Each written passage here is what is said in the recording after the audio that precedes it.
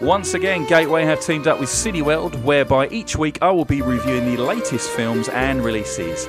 Now this week I went to see What's Love Got to Do With It. Now this is a romantic comedy drama, not to be confused with the Tina Turner film of the same name. Lily James, Emma Thompson and Shazad Latif star in the film.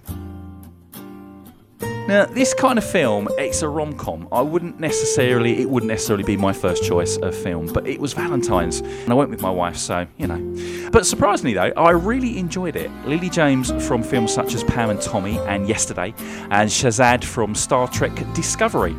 The film borrows from When Harry Met Sally, and follows the story of two childhood friends, Zoe and Kaz. Now, Zoe, played by Lily James, is a documentary maker and documents Kaz, Shazad.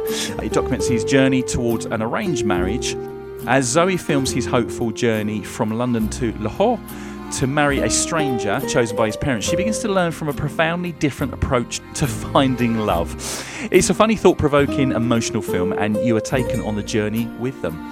Emma Thompson comes up with some humorous moments, particularly with a dog who likes to eat everything, including marigold gloves. Bit of a comedy moment that happens there. It's very different from most rom-coms, but it's also a good insight into different cultures.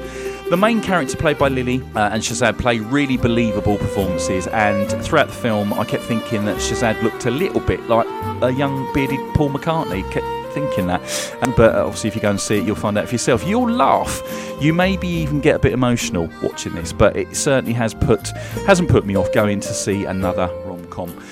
I'm going to actually give this film a 7 out of 10. Now, if you want to go and see this, or indeed other films I have reviewed so far, get yourselves down to Cineworld in Basden at Festival Leisure, and I'll be ready for another review on next week's show. Get yourselves down there.